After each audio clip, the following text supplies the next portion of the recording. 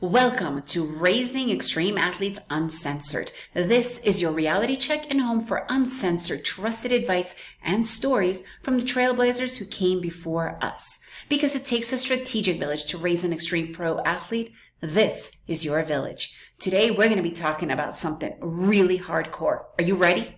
Your kid does not have to make up for your lack of success. Yeah, that's right. That burden is too much. Remove it from them right now. That's not their responsibilities. I'm Marina, your host, mother of two aspiring rock climbers, and wife to an extreme athlete. Let's talk about this really important topic because it's enough. I see it too often and it's got to stop. So let's get something straight from the very beginning. I'm going to repeat it. Your kid does not have to make up for your lack of success. We don't care what you did or didn't achieve. That has nothing to do with your kid. I can't even tell you the amount of times I hear parents talk shit like, I could have been this, I could have been that, blah, blah, blah, blah. Who cares? Okay? I could have done this, I could have done that. What does that even mean? Or, I wish I did this, I wish I did that. Living in the land of regrets is not going to make your kid make up for your own lack of success. Okay? And then we see, and this is common, and I know you've seen it, you see these parents put that lack of success and putting it into their own kids in a really bad way. Look, here's my thing.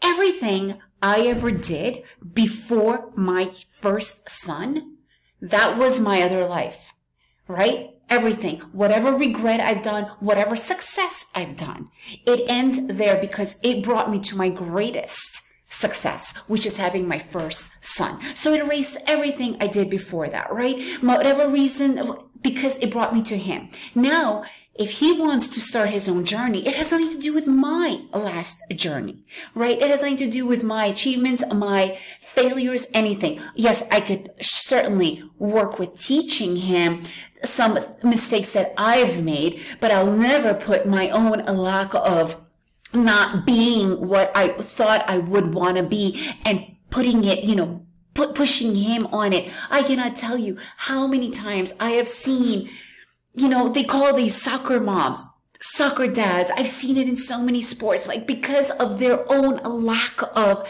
not doing, not achieving, they put it on their kid and it destroys everything. Destroys the relationship. It destroys the kid's interest in that sport. It destroys the parent and it destroys the kid's mind.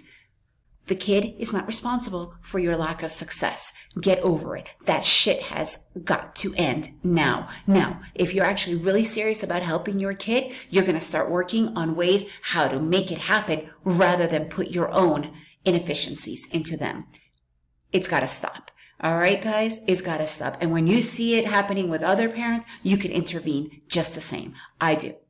All right, I'm Marina, your host for today. I want to hear your story. I want to hear what you think of this. And if you enjoyed this episode, please leave me a review and share it with your friends.